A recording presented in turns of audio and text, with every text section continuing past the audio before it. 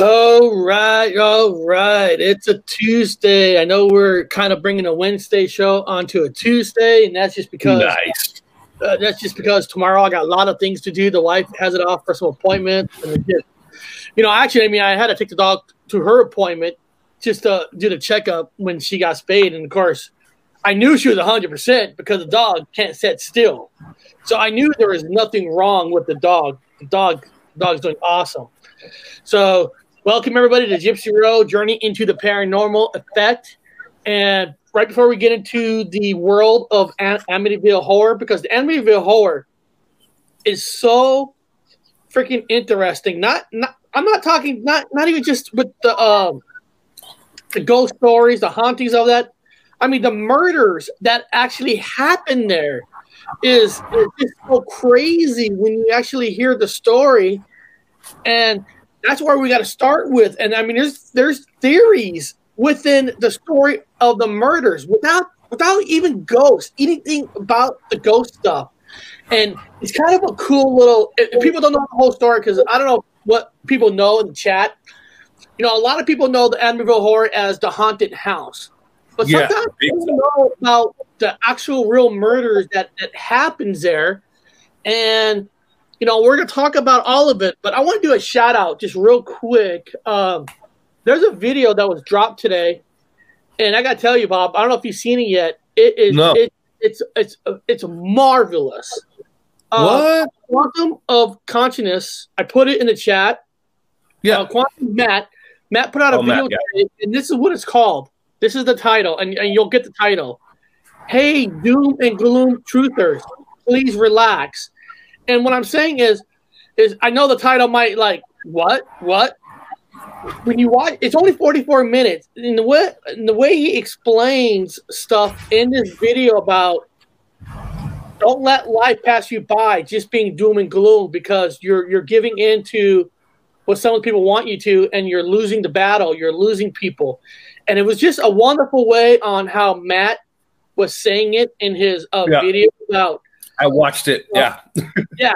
Like he's talking about I know we're not going to be talking about it here, but talk about like guys, don't worry about the economy because not even they can have it fall apart because if the economy does fall apart, who's it benefits? Well, people like us because we know how to live with no money.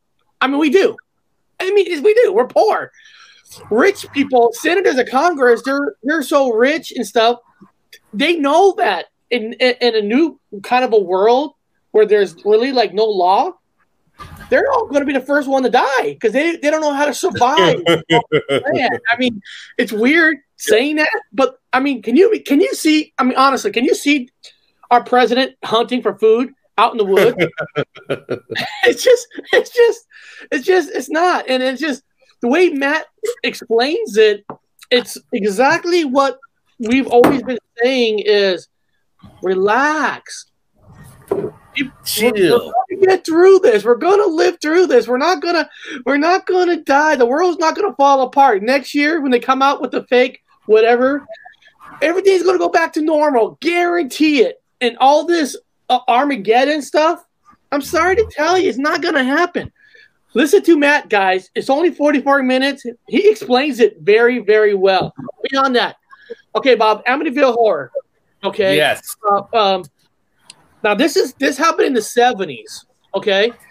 Now, before we get into any of the haunted house stuff, in this house, there was a family of 7 people, okay? So, let me go here for a second. Oh, actually, hold on. I want to share the screen of the poll that I put out just to kind of get a feeling. Yeah, I like people that. know about it. I like your poll. It shows science, and then we can sell it off to the Russians. Well, I mean, you can tell how it's kind of sad that a lot of people who's supposed to be open-minded, that when you don't do a topic or a poll on the topics they only like, nobody really goes to it. So it's kind of sad that even though people say they're open-minded, they're really not. But the simple story here is the horror story about the Amityville house real or certified or certified hoax. House is haunted. 39% out of 23 votes says it is haunted. Certified hoax, 52% says it's not. 9% says don't know anything about Amityville House. I just put that in there because a lot of people don't know the story. Now there is a separation also on a house is haunted and a certified hoax. And what I mean is you could still have a certified hoax, but there is something that does go on in the house. And we'll get into that and we'll explain that a little bit more. So, and guys in the chat, you still got time to vote. If you want to go on there and vote, put it in. I'd like to know what you guys think of the Amityville horror. But we're going to go to the murders. Okay, I got to vote. Here we go. Let me go to the murders. Let me pull up this. Okay. The Defoe family was like basically a family of 7. Okay. One night, Ronald DeFeo, the story goes that Ronald DeFeo went in and killed his whole family. That's a total of 6 people. Now let's get that. Let's hear that. This guy murdered 6 people, and this is his family. I'm not talking, not just your mom and dad. You're talking this guy murdered your mom and dad, brothers and sisters. Everybody. And this basically happened November 13th, right? Number 13. No, Bob, what was the date? What was the date? November 13th, 1974. I'm curious. I want to see the calendar of that month. I'm curious. Did that happen on a Friday? I'm just so November is 11, 13. 1, 1, 1, 3. 3. Okay, cool. Month in 1974, November. I'm just curious. What day did 13 fall on? I'm just curious. Here we go. 1974 in November. No, it was a Wednesday, so it wasn't on a Friday. I mean, it doesn't make a difference. It doesn't make a difference. Yeah. But actually, here, let me show you some. Let me show people images. So it happened on a Wednesday. Okay. Now, there were 6 people murdered. I mean, there's pictures here. Of course, that's what the guy looks like. It looks like almost like Bob with a shorter beard. That's why Bob's on the picture of the thumbnail. If you guys notice it, that Bob was the one that got arrested. If you look at the thumbnail. Now, within this story here, the story goes, he's the one that killed. The story goes in a fast-paced story is he murdered 6 people, and then apparently he murdered them between 3 to 3:15 in the morning, which in a lot of the paranormal communities, it's basically the devil hour, 3:15. Yeah, 3 in the morning. 3:15. Okay, so after he did his murder, this guy apparently went to a bar and actually admitted to the murders, and he came back, and of course he gets arrested, and his story keeps changing. Where he said at one time that a voice told him to kill, but his story keeps changing. Now, if you're a criminal guy, everybody knows, Bob, even if you're not an insane person, Bob, even if you have a story, within years of life, I guarantee your story is going to change. So, you can't just say, well, he changed his story so much, so if this ain't true, that's not true, this is true. Story does change during time. Yeah. Now there's 4 different theories. Hello, my favorite house. Hey, Val, if you I don't know if you want to come on or not, but if you're in front of a computer, I'll email you the invite because you know a lot about this. You don't have to, Val. You don't have to come on, but if you are in front of a computer or something, here, I'll just email you the login. You have to show your face. Okay, so there's different theories here about this guy. Ronald Defoe equals 666 triangle gel. Oh, wow. Look at that, Bob. No, of course, dude. Why would it not? So let's do a simple story. The first one, he murdered all 6. He goes to jail. That's case number 1. Okay. Now, if you know about this family, they're an Italian family. So the father abused the kids. There was evidence that he beats the kids. and all that kind of stuff. So the second story is, he basically has mental illness, but because of his mental illness, it was because of the father used to beat him. He had a breaking point, and he broke his son so much, and he killed people because he was just mentally ill.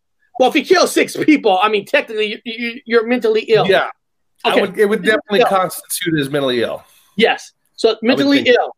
Okay, yeah. Now. All right. Hello, Val. Hello, guys. Hello, everybody. All right. She knows a lot about the house haunting part, so I'm glad she's on here. So what we're saying is the first part of the story, you can say he's mentally ill. He killed all 6 people because the abuse that he received from his parents, or not from his mom, from his dad, took him to a boiling point where he just snapped. That's story number 1. Mm-hmm. Now, story number 2, if you read another theory, is the father is known to be involved in a mafia. Okay. He was, yes, there was mafia ties. Mm-hmm. They don't know how deep into the mafia ties that the family was, but the father was dealing in some kind of mafia ties. And one of the stories is there's no way he could have killed the 6 people the way they were killed, that he had helped. So one theory is he had help from the opposite mafia that was against the father. That's true story. And I'll tell you why these stories come out. Okay. Now there's another story that he had help from his sister. Mm-hmm. His sister actually helped him kill the family. And of course she laid in bed where it's going to be like a suicide type of deal, whatever. Okay. Now this is the reasons why they say he could have helped, because the 6 murders, people don't understand this. Now, he used a rifle. He didn't use a handgun, people. Now, what is the difference between a rifle and a handgun? Bob, what is one of the main differences of a rifle and a handgun? We're hunters. What's one of the main things, the difference between a handgun and a rifle? Well, I mean, you could have a higher caliber. Number 1, it's going to be louder. You got a longer barrel. Oh, bingo. Yeah. Bingo right there. You said it right there. It's loud. A rifle is a lot louder than the handguns. Yeah. Now, neighbors were saying they didn't really hear a rifle, but you know what? If you're not listening for a rifle, it's not guaranteed you're going to guarantee hear a rifle. But this is the thing is, you're going to use a rifle in the house. All the murders that they investigated, that the bodies were laying in a position that they were sleeping, that they weren't moved, because they thought, well, if they were sleeping and if he shot the mother and father first, wouldn't they woken up? Wouldn't they be like sitting up, like what the hell is going on? Because the rifle's so loud, So the theory could go that to be able to kill all 6 in that position that they're in, he would have had to do it faster. And that's where they're saying that he could have helped. Now, you can kind of debunk that in a way, because now technology wasn't really there kind of yet. So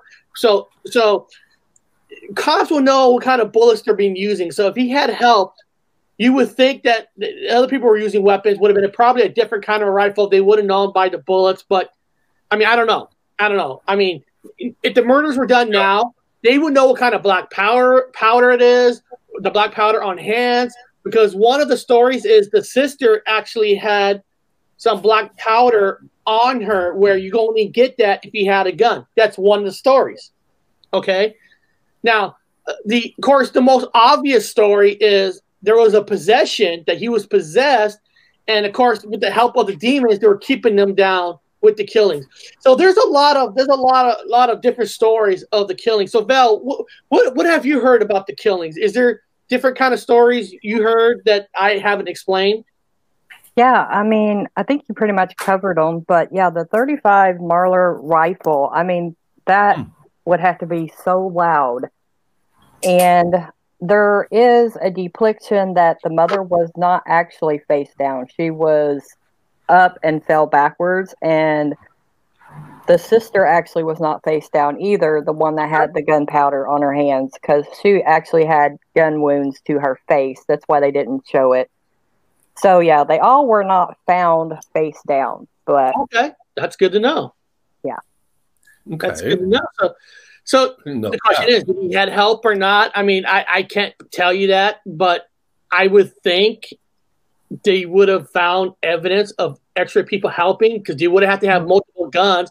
I'm sure mafias don't all carry the exact same rifle. Maybe they do. I don't know. I wouldn't think so. I mean, usually you're talking mafia back then. I mean, yeah, they used rifles and handguns, but this was a regular hunting rifle, something that you would go squirrel hunting and stuff like that with. Yeah. I mean, they are loud, but it's not something that you would use, I would say, to like wipe somebody out with. Now, this is interesting. Tomicon says, and the license plate plus prison number equals 15 equals 6. 19 or 21. Okay. Yeah, I got Ronald. What's his name? Ronald Rafo? DeFeo. Or Feo. Yeah, the double R. Hold on. The R is 18. The other one, Rafeo, 4. Yeah, it comes out to 13. Anyway, I'm doing numbers too. Well, he was born September 26, 1951. Of course, master murderer who tried to convince 1974 killings. Mother, 2 brothers, and 2 sisters. He had 6 sentences of 25 years to life. And remember, I was telling you the other day, Bob, that I was reading that they got him on 6 counts, but they were all counts of second-degree murder, not even first-degree murder, which it's hard to. I mean, he's never got out of jail, but it's still weird to know why second? Did he not get first degree? If he didn't get first degree, usually it's because they found evidence of a mental illness or some kind of condition. Otherwise, even though he killed 6, he's in there for life for 6 counts of murder. Oh, he should have gotten first degree murder for every single one of them. So that's kind of interesting in itself alone. Yeah, and they really couldn't pinpoint his story either because, like you said, he changed it so much. Now, did he change it to suit the police officers? Did he change it to, hide actually what had happened? I mean, I have the big paranormal theory on that side, but yeah, he did change his story and they couldn't really, pinpoint down in his mind what was going on. They didn't have the evidence, even though they had physical evidence. They had no true evidence of how many people were involved. So that's how that went down that way. Yeah. And that, in smaller towns like that, it's not like they're like in New York City where they got the, top-notch money and all that, because when you do an investigation, it costs a lot of money in an investigation. So sometimes what happens is if they think they got a simple story, simple thing, guy met it in a bar, they don't want to waste all that extra money to go further because they got their murderer, they got the guy. Because murder cases, people don't understand that murder cases are very, very expensive. So that's why sometimes you're wondering why did they catch these people but not these people? And usually, depending on what the person look like or what they are, if there's a publicity side of it. So there's a lot of reasons why certain cases don't get fully investigated as maybe they should. Or this could be like a simple case. I mean, and it was the media that made it bigger than not. Now, possession or not, it doesn't matter if he was possessed or not, because Vel could probably back me up on this. When you have a massive murder, usually people get murdered. Usually the energy stays in the house, unrested, haunted. Because you have the ingredients right there to create a paranormal in a house without even him ever even think about being possessed, because you got murdered. I mean, a lot of people get murdered, don't leave. Well, that psychologically too. You go into a house like that, psychologically, it's got to weigh on you. Now, I know that when you buy a house, they have to tell you the history. So I'm assuming that people got the history. Obviously, well, the first people that moved in. Right after that, everybody knows the history. But I would think that the family would know the history. If they knew the history, they would be a placebo a little bit. They would think. I'm just throwing things out there because I've heard there's a lot of paranormal stuff. I'm not trying to debunk it, but I am trying a little bit. But damn, I heard a lot of crazy shit happen. No, we're not debunking it. We're just saying that even if you take out the possession, you could say he was never possessed, he was just a mental ill guy. But what he has done has created goes to happen. I mean, that's where hauntings usually happen, right? Unrest is soul. I mean, you're not talking about one murder. He murders 6 people out of 7 people, 6s and 7s. Yeah. So it's just, I don't know, but people were saying that chat. Let me see here. Did he claim insanity? You know what? I don't know that for sure. Well, I guess he kind of did when he said that. He got a second. He didn't get a first. Voices, and he must have, because I don't understand how he could got second-degree murder, not first, if it was a cut and dry case. Yeah, I bet you there was. I bet you behind the scenes, attorneys will say, "Listen, he's mental ill. Let's just get him on let's just get him on second degree, because you got 6 people that equal up to 150 years in jail." Oh God! They knew he wasn't going anywhere anyway. Yeah. So it's not like going nowhere. So, and it would save a lot of money on a court case, on a major court case. Which is pretty much the bottom line on any cases nowadays. Save the money. We've got a confessor. We're done. No more research. If he did, it didn't stick. If he did, it didn't stick. Some poor smut gets blamed. Yeah. But, you know, you got to start from the beginning. I mean, that's basically the beginning of the Amityville. Amityville. I mean, that's the beginning. Here, let me. I don't think there's anything really more interesting about this guy's life. I mean, if you don't know where it is, people, it's Long Island, New York. It's in that area. I'm trying to see if there's anything else that's interesting about this guy. All I know is I've seen his interviews. I watched some Amityville horror shows last night on this guy, and when they interviewed this guy, I mean, his like Val was saying, his story keeps changing, and it's like, did he just for the at the time for the cops? Did he just change it because now he's being interviewed, or what? I mean, when you're never getting out of jail and you're talking to press, I mean, why do you care what you say? It's not like you're going to say something to the press and the next day you're going to get this sympathy and they're going to let you out and say, hey, go on. Well, they made a movie. So remember, they made a movie after it. So the place became famous. And then he became famous after the movie. They made a movie, but the movie, of course, was based on the Luntz family of their 28 days. And we're going to get into that. And of course, we're going to get into that next. But I just wanted to start from the beginning where the legend of the story kind of started with the killings. So you got 6 people that killed. Okay, about a year later, let me find the George Luntz, the George Luntz family. Let me see here. Let me go to Google here a second. I know his name is George and Kathy Luntz. Here we go. Okay. Here we go. Let me see here. So this is the next family that moved in, right? Yeah. This is what the movie's based off of. They were the direct family that moved in. Right after them. So yeah. Let me see here. Oh, we got Vale in here now, so we get the real skinny. Seriously, we get the real skinny. You know all about it. Outside of the movie.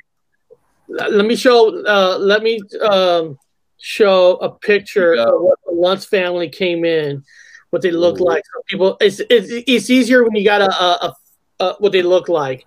Of course, there's the Luntz family. Now, of course, there's the movie version, and of course, there's their version. Okay, now basically, the simple story is that they bought this house for about $80,000, but the house in value is actually worth $120,000. But people don't want to buy it because of the murder, so that's why the house is so cheap. Now, and that's true, people. Bob knows this. I used to have a house in Des Moines that I bought. That the reason I bought this house, it was so cheap. It was a big house. It was extra cheap because the people who lived there previously made they made drugs in their garage. They made meth in their garage. So and they got arrested. And the funny thing is, these people who I bought this house from made this meth. Their neighbor was a cop. So I'm not shitting you guys. I don't know how that works, why will you make meth? Because I know meth will smell, and your neighbor's a cop. I don't get that, but it did, and I was able to buy this house cheap. Okay, because in the state of Washington, when you buy a house, they have to tell you what the previous owners were. They have to. So a lot of people didn't want to buy it, and that's like, I'll buy it. I don't give a fuck. It's a myth house. It's in a rich neighborhood. It was like a steal. It was in a beautiful neighborhood overlooking the water. Beautiful big ass double-story house. Awesome. It was a meth house. It was just a meth house. And now, of course, I had to sell it because I had to move to Maryland for a job and all that. But when you sell it as a second owner, you don't have to say what it was before. So in a lot of ways, I win no matter what. But still, why would you make meth with your neighbor as a cop? I don't even know. But it's just. I know people are like, lying. I am not lying. They lying. bought a murder house, a death house. Okay, so basically, about a year later, they bought this house, and the story goes, in the 28 days, they ran out because of all the paranormal stuff that they say that has happened in the house. Okay, now this is where it gets kind of strange. Some people say that they planned this all along because they want to sell the book rights. They want to get a movie made and all that. Now this is where it can get tricky because I'm not here to brainwash anybody, say this was a hoax. It was not a hoax. Because I believe there probably was some hauntings in the house because of the murders, but not to the point where they're going to run out of their house in their underwear and like run away. But now. So for me, I feel it's a certified hoax. But I'm going to tell you something. This happened in 1975. Yeah. You gotta have the biggest set of balls to bank everything on to create a hoax out of this. I'm going to tell you guys something. In 1975, it's not like in the last 20 years, buying a house has become easier than buying a car. I mean, it is. It has. I mean, we went into a housing boom where the economy collapsed because they were giving away houses. They're giving more money than what the house value were and collapsed. 1975, the interest rates were in their 18s and 20s. So you had to put 20% down. So to bank something on this, even at an $80,000 house in 1975, I mean, you're banking a lot of shit to pull this off. Yeah, and they didn't have a lot of money anyway. Yes, right. Yes, they didn't have a lot of money. You're right. His business was on the edge of collapsing even in the first place. So this is ballsy to even do this. Yeah, I would have debunked a long time ago had I not gone to a cemetery with that box that program told me. And I was getting answers for questions I'm asking, and I checked. I'm a debunker. I make sure there's nobody with a radio checking in, nothing. I'm like, okay, and I've experienced a lot of paranormal activity over here in Europe's. So when I see this now, I look at it with new eyes. I'm like, Vio, she goes out and does the same thing. So you don't need to convince her that they're out there. They're out there. And so I'm a different person watching this now. Well, hearing this story, part of the problem that his stories even change. I mean, he even came out and said that the movie was totally wrong on what happened. From the books, because the guy who wrote the book, they even asked the guy who wrote the book. I saw the interview. He goes, "Do you believe the story that the book you wrote?" He goes, "I don't have to believe the story. They told me the story. It sounded interesting, and I wrote the book. I wrote the book based on their story, not my story, their story." So he made $2 million, and they made like $250 million off the book sales. That's a fact. That's not exaggerated. That's a fact. So they made money off of this. Now, like I said, it's ballsy because you're not guaranteed. There's no YouTube, right? There's no YouTube in those days, and not everybody had a TV in the 70s and 80s. So the only reason Bob and I had a TV, guys, in the 80s is because our father won a TV at a grocery store. And that's a true story. never had a TV until he wanted TV. So it's not like you're guaranteed to get publicity. But this is the part that I got to call this guy false, because he said a story about in a movie. If you guys seen the movie, there's a scene where there's a glass, there's a window, right? The glass window slammed on the kid's hands. Okay, he said that really happened. It slammed on his hands, and they took him to the hospital, to get his hands fixed up. So the person who was interviewing later in life says, "Okay, we're going to put an opinion, or whatever that word is, with the hospital you sent him to look at the records on they repaired his hands from a window." Yeah. He changed his story. Said, "Oh no, we were going to take him to the hospital, but we bandaged his hands ourselves." So when you start changing the story kind of like that, I mean, also, I don't know if you guys know that Vail probably knows this. Before he went on TV to give his story, he actually was hiring a paranormal group to go in there and do an investigation. Ed and Lorraine. He called and canceled, said, "You know what? I don't want the publicity at all." And then okay, I get that. But that same morning, they went on air and did publicity. So that paranormal group they were going to hire to recalibrate his story, to vouch for his story, was never allowed to go in there until later on, where Ed and them went in there. Val, am I saying that correctly, or am I wrong? Yeah, they did hire the original investigators. I can't remember what their names were, but yeah, they would not come out. They also wanted the church to come out. The church would not, validate their story without a true investigation. So that's where Ed and Lorraine came in, was through the church. Yeah. Yeah. Okay. Now, first, Ed and Lorraine, they went into the house, and they, she said one of the most scariest places she's been to. Now, that part could be absolutely true, because there were murders. I mean, you plant it where ghosts can really does happen, but so the question is, the new people that move in after them, after the Lutz family, has never said they experienced anything. So, I can probably tell you why on that. Now they could be lying. They could be lying. About that, or they just don't want the publicity. They don't want nobody else around there, because even to this day, they still get people outside their houses taking pictures and want to go in. I mean, who wouldn't want to visit the Amityville Horror?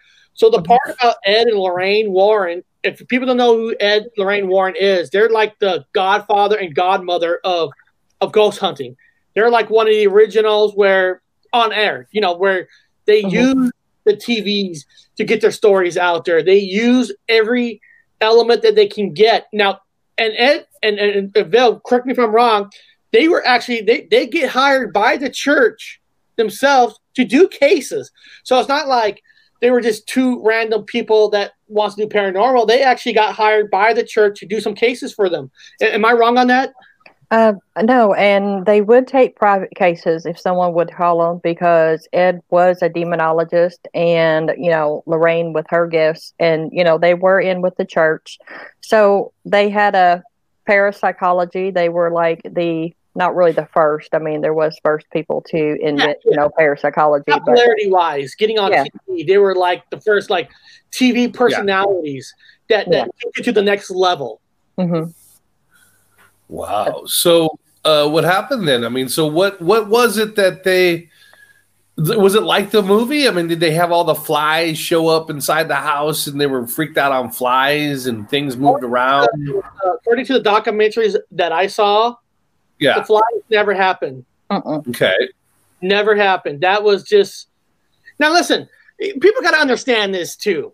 And even George, because George tried to sue the movie company, saying you're disrespecting the real story. Now, come on, let's be. When you make a movie, right? You make a movie, you gotta make the movie more attractive to people to watch. Okay, if you base a movie on purely on actually what happened, probably nobody's going to watch the movie. I remember, for a good example is Howard Stern made a movie that he actually starred in called Hard Charge. I can't remember what Private Parts. I remember that movie. Okay, Private Parts. You know, in the scene where he was on the plane, like talking to the person and telling her the story. He explained that that never happened, and Sam Raimi was telling him, well, to make a story work for a movie, you got to get the people to have sympathy for you or to have a connection with you. So by having Howard Stern talk to this person on the plane on a normal level, you're developing emotional connection with the people watching your stuff. A horror movie is exactly the same thing. You got to make a connection on why people are watching it. So because the movie's different, I mean, that's just common sense. You know, there is no 100% pure, 100% pure truth movie. I mean, did you guys see Bohemian Rhapsody? Are you guys going to tell me? I like Bohemian Rhapsody. Don't get me wrong. But are you going to tell me with all those scenes where the band was at a party and they're not having beer, they're not doing drugs? Yeah, fucking right. They're fucking a band, party animals. You know, so movies are never going to be exactly the same. They got to make the movie more attractive. So a lawsuit, dude, he's so stupid. This is why I don't like this George guy, because the movie made you a star. I mean, in a lot of ways, behind the scenes star. I mean, and, so what actually happened? What do you know that happened in there? Well, I'm going from Lorraine and Ed's point of view because, you know, I love them to death. She's so sweet and kind. But awesome. And, you know, whenever she went in there, and there is interviews out there, she was talking about the heaviness in the house and just the pure evil that was in that house. And she said she could see these wrapped up bodies, you know, in her mind. And, you know, I'm kind of going from her perspective on that. Yeah, because I've been to the property. I wouldn't even get out of the car, and there's this heaviness. And I think, I mean, not, you know, demonic or anything, because, you know, I haven't been in the house, but, you know, like you said, with, you know, the deaths that occurred there, and there's a lot of things with the property. Now, the original house was moved there, so it's not really so much, say, the house. I think it's more the property. Okay. And yeah, when you got, you know, negativity on a property, the DeFeos, they fought all the time. You add all that negativity, and you get pretty much, you know, what Jackson and I, you know, talk about as a tulpa, which is a manifestation of evil within an area.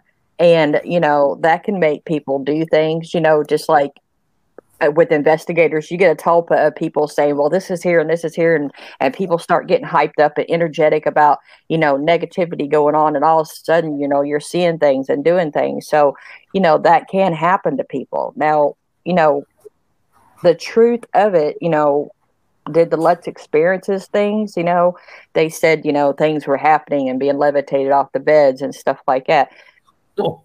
Now, I don't know, you know, if they were, you know, just making some of this up. Now, Lorraine, you know, she didn't say that, you know, she could validate any of that, but they did get pictures in the house of, you know, the little ghost boy. You know, she felt the heaviness and the evilness in the house. I mean, that's documented. Yeah, and So I think they used the ghost boy in the remake in 2005 with Ryan Reynolds. With the remake was just fucking stupid. Yeah, you know, right. On the Travel Channel, they did a nice documentary on Ed and Lorraine Warren called Shock Docs on the Travel Channel. It was actually really good. I actually enjoyed it.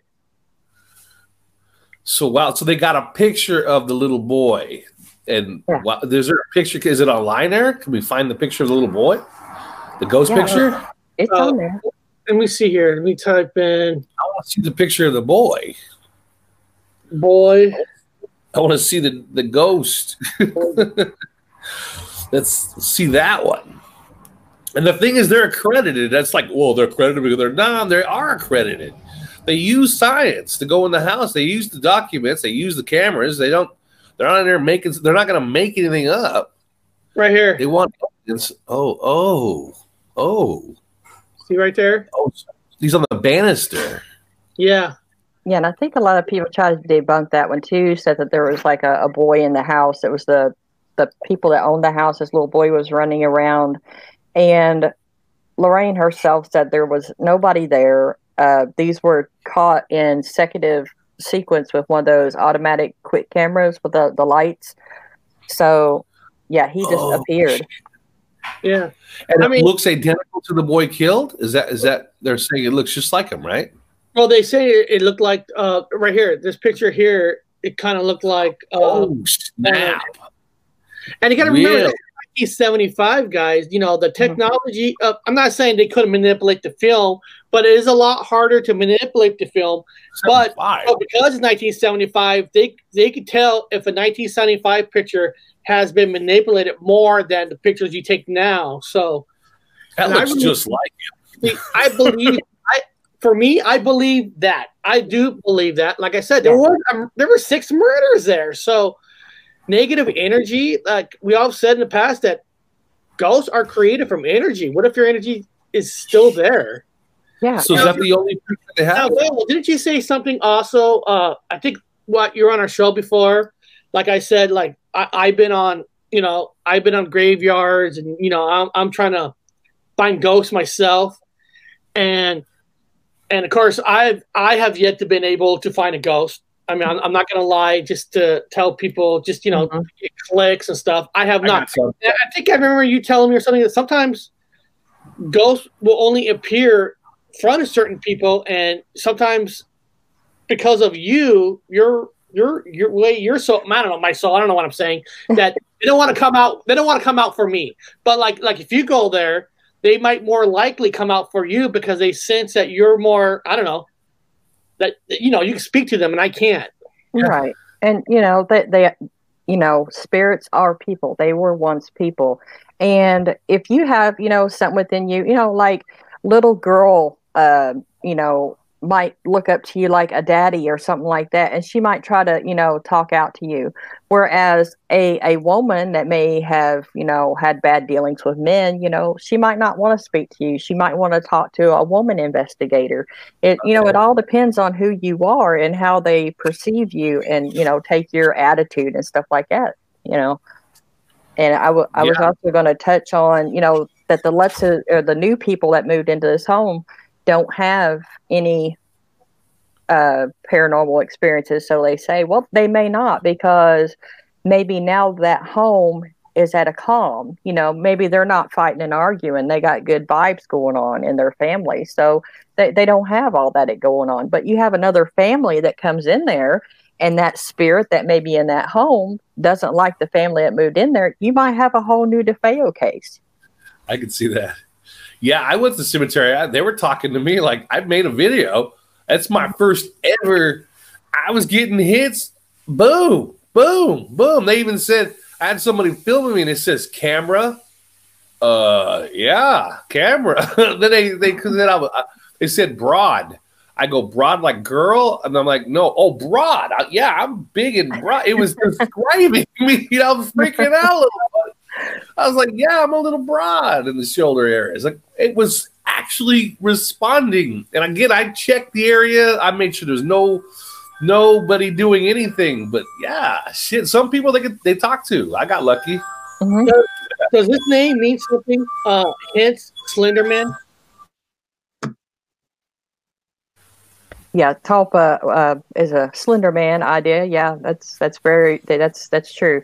The Slender Man was created on creepypasta, and then all of a sudden you got all these younger people seeing him in the woods, and he's done this, and so everybody starts believing in this Slender Man thing, and then all of a sudden you got this big old manifestation of something that don't actually exist. Yeah, I dreamt something like that though. I've never dreamt of anything weird in my life like that. I've dreamt of a large, slender, I call him the asparagus guy. He was an long, tall asparagus guy because his head was like asparagus. I swear to God. I dreamt this fucking thing and it was chasing me. I'm like, and I finally stopped. I realized that every time I moved forward, it would move forward with me. And when I stopped, it stopped. in the dream, I realized that wherever I go, it just goes and then stops. So I go, oh, I actually woke up not scared. Hey, everybody in the chat, I put Belle's YouTube page right here. So click on it, people. So click on it.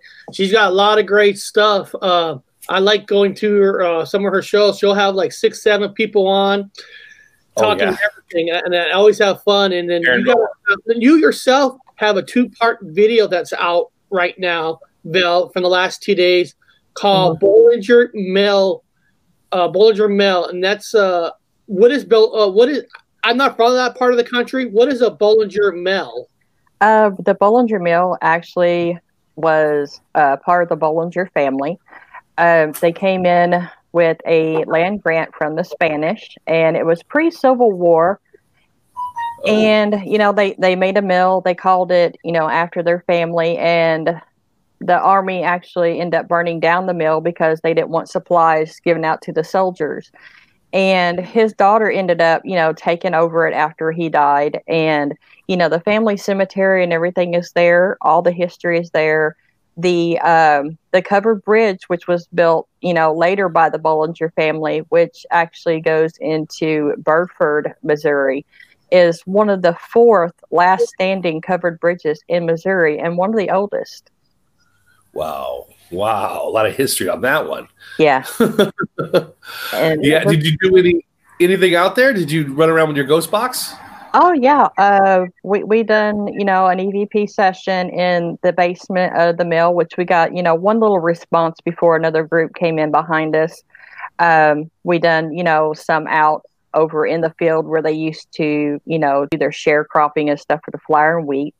And then we went up to the family cemetery, and I was so excited to get home because I finally had the God moment evidence. My daughter and never heard, you know, really the voices.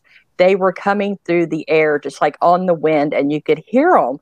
And they were also echoing through my Bluetooth speaker. The same time it's being heard, it would echo back kind of like a feed reverb back through the box.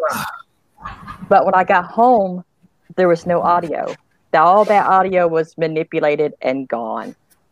Oh, what's supposed to happen? Yeah, but we are going back. I want to catch this. That was so amazing to catch that, to hear them talking and then talking, you know, just open conversation. Are you gonna have that live on air, or are you gonna pre-record it and put it out? I will probably pre-record it because the area that I set in with the Ozark Mountains, we just cannot get a live signal out anywhere. We've tried it. So unless I get some kind of satellite power box or something, you know, I probably won't ever be able to do a live around here. So it'll probably be a drop video. I'm going to go out there Saturday on Halloween during the day and see what we can get. There is a question here I got to ask you because you have a video. I have not watched this one. It's the one that's called The Conjuring, Fact or Fake. Mm-hmm. And the reason I want to ask you this question because, of course, the Conjuring movies are based on Ed and Lorraine's files. One of their cases. Yes, the Conjurings are based on their files, their story. So yeah, Bob. There's even a 3rd one coming out. You know, it's all their story. Now, what I understand. But The Conjuring is based on the Perez. If I'm saying it wrong, I apologize. The Perez family. But what I understand is Ed and Lorraine actually got kicked off the property by the Perez family. So they didn't actually end up helping them because they were thrown off the property. Is that true? Yeah. And the movies really, I mean, the story was mostly based on Andrea's book. So yeah, the Warrens, they didn't get to finish their investigation because they didn't like how they were conducting it. And the reason I was saying fact or faked because the book and the movie, which Andrea says is like, oh, it's true to fact. It's true to fact. It was even more horrendous to live in the house and actually watch the movie. But then again, she goes back and she says that, well, in the movie, you know, they talk about the possession taking place in the basement. They got her tied up to the chair. It was not even a possession, really. It was more of a channeling, and it was at the dining room table. Oh, okay. Yeah, so there was a lot of, you know, just like Amityville, there was a lot of misconception stories in there that I couldn't figure out. No, it was just interesting because the movie is based on their files, their stories, and then you learn like, well, God, they got kicked off the property. So, and of course, the movie's finished with them doing the possession. You know, Ed had to do his demonologist without a priest being there. I mean, like I said, you know, they did it for the movie, but then somebody said, you know, they actually got kicked off. I'm like, really? They got kicked off? Mm-hmm. And then, of course, Weird. They were one of the stories. You know, they went overseas in the Conjuring 2 in London, Bob, where they did that family. Mm-hmm. There were multiple paranormal groups that actually investigated that one. They were just one of them. I can't remember what that family was called. Yeah, and I really didn't dabble too much into that because I actually want to go to the Harrisonville farmhouse. That's what it is. And yeah, I haven't really, you know, I'd like to go in blind on investigation. You know, I don't want to know about Bathsheba and what she did, and I don't want to know about the property.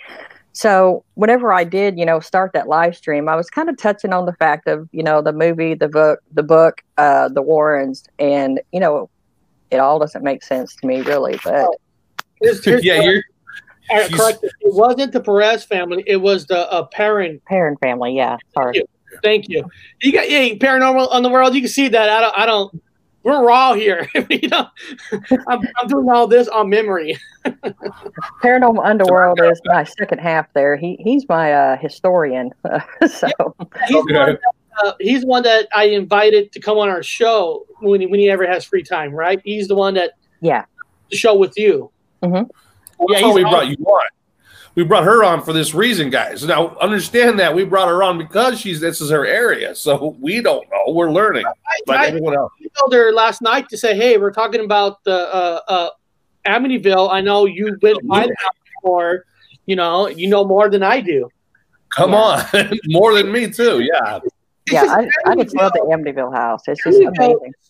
There's so many layers to it. Like, you know, you could take away the hoax, which that's ballsy to do a hoax because you still got to put 20% down on an $80,000 house. If it didn't work, I mean, they would have to file bankrupt.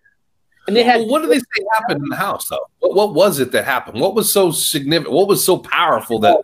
What do you know about the special red room that's in the basement? The red room was not even in the basement. The red room was in a closet, and it just had like shoes and stuff in it. Oh, because in the movie, but you know what? I'm trying to remember this because I could have sworn one time there was some documentary that came on regular TV, which you can't believe everything you see on TV, where they were actually really showing the real red room, and it wasn't a closet size. So I'm like, I guess they're all lying, right? What is the truth? Now, that's the first time I heard it from you, that it's more of a closet size and it's painted red. Yeah. That's true. I'm going to type in Redwood images from Amityville, see if it comes up. Red room. So it's a small red room, and something happened in that red room? Well, I was trying to think where I seen it. It may have been in my mind I seen it, but I could have swore it was on a documentary where one of the girls, may have been one of the Lutz girls, that actually went back in there and was telling the story about the red room. And she's like, no, it's just this little, cubby. I mean, you could pull the door off. It was in a closet. She said there used to be shoes and stuff in there. And it was like a little room, but you can go in there and they play with their dolls and stuff in there. It was never in the basement. Oh, okay. So it's where the children would play, like secret little playroom. Yeah. Oh, and that's probably why it's haunted, because the ghosts, the little ghost children feel safe in there. Okay. Yeah, I can't even. Okay. There's not even really a picture that I can see here of showing me the red room. That's not it. Yeah, that's not it. So anybody, what else happened in there? Anything else interesting that was like real? Well, like he claimed that he woke. Now in the movie, he woke up every night at like 3:15 in the morning, You know, that was the exact same time that the murders had allegedly happened. The little girl was, you know, talking to imaginary friends. Of course, you know, kids do that. Little entity named Jody, I think is what they called her, which actually turned into a pig, or I think it was a cat or something in the window. Mrs. Lutz would wake up with, you know, whelps on her chest and stuff. And, you know, she even claimed to be levitated off the bed, and, you know, stuff was flying around the house. You know, it come to, you know, just a breaking point that, you know, my kid is talking to demonic things, and there's just, I don't know.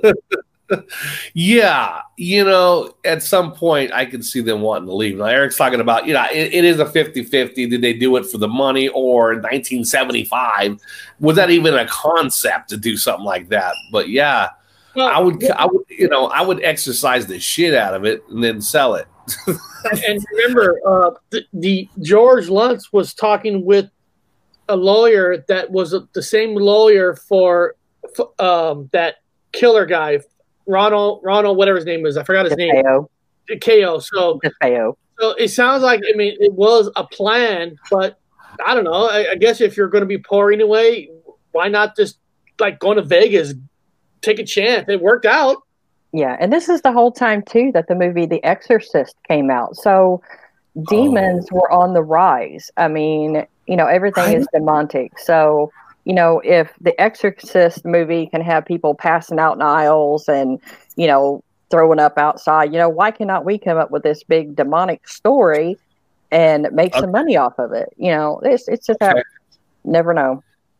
That's smart. Yeah, that's why I like you. You debunk first, and then you put out the what the fucks later. That's a lot. I like that. Because okay, you know what? That makes a lot of sense. That was the time that Exorcist came out, and it was a big deal. People were lined up around the corners of this, and then like Eric said, you know, a couple, hey, let's go to this house and act like it's haunted, and then because they knew everything that happened in the house before the even. So it wasn't like well, even now. Sorry. Even now, as investigators, we've been having this thing that we all been talking about. If you throw the word demon in there, I mean, nobody want to watch, you know, us boring paranormals talking to ghosts. Now, if you say it's a demon, then everybody, I mean, your views will go skyrocket. Everybody's going to watch that. Demons. You know, they're so horrible. So, yeah. Yeah, because The Exorcist came out in 1973. So the murders in 74. And then you got 75. I mean, it's like it's right there for the. Wow. And right. He keeps changing his story throughout. No, this didn't really happen. Oh no, he didn't go to the hospital. We bandaged it ourselves.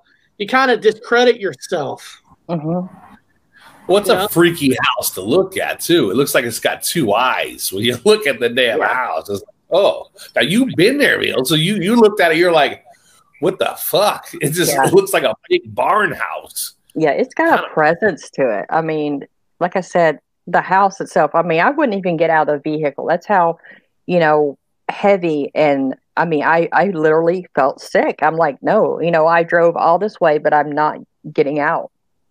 And, you know, I seen some children playing on the property. Of course, we all know how I am, but it's just, I felt more it's the property than the house. Of course, you know, the house could suck up the energy from the property. And like I said, the DeFeos fighting all the time, you know, that was a Italian family. We know how, I love y'all Italians, but, you know. That's the other one. Enfield Poltergeist. Yes, that's the one in London where the Warrens went over there and did an investigation for the church. The Enfield Poltergeist. There's actually there was the Conjuring 2 on the Enfield Poltergeist, but there's also a made-for TV or a small limited series, like a 4-show series on Enfield Poltergeist. Me and my daughter watched, was actually pretty good. I'm not saying it was real and everything is real, but the movie itself, the TV show itself, was pretty good. I'm going to a cemetery tomorrow. They refurbished the house. They refurbished the outside. Don't look the same. Yeah, they redone all the windows. Yeah. There's a good video, a documentary on YouTube, and outside the house does look like nothing like the original. I mean, nice painted, metal gated fence. I mean, it looks very, very pretty. Well, I would do the same. If I bought the house, I'd do the same thing. Unless you want to make money on people like wanting to come in and do a seance or something. I don't know. I wouldn't mind. I'd let people. Give me $100. You can come in and do whatever investigation you want. But it's a fun house.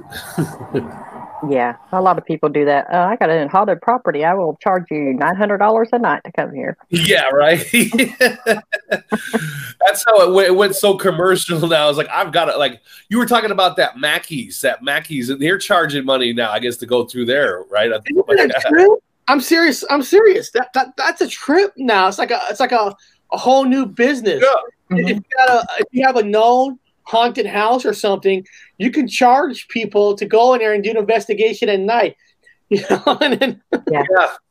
And I mean, I can understand charging a little bit. I mean, Mackey's is not bad. That was actually pretty inexpensive for the experience that we did get. I mean, it's not what they say it is, but there's some of these that just charge ungodly amounts. I mean, I know you got to pay your taxes, keep the lights on and stuff like that, but there should be a limitation to, I mean, a cap, but then you're like a hotel room or something per night, not hundreds and thousands of dollars, it's just.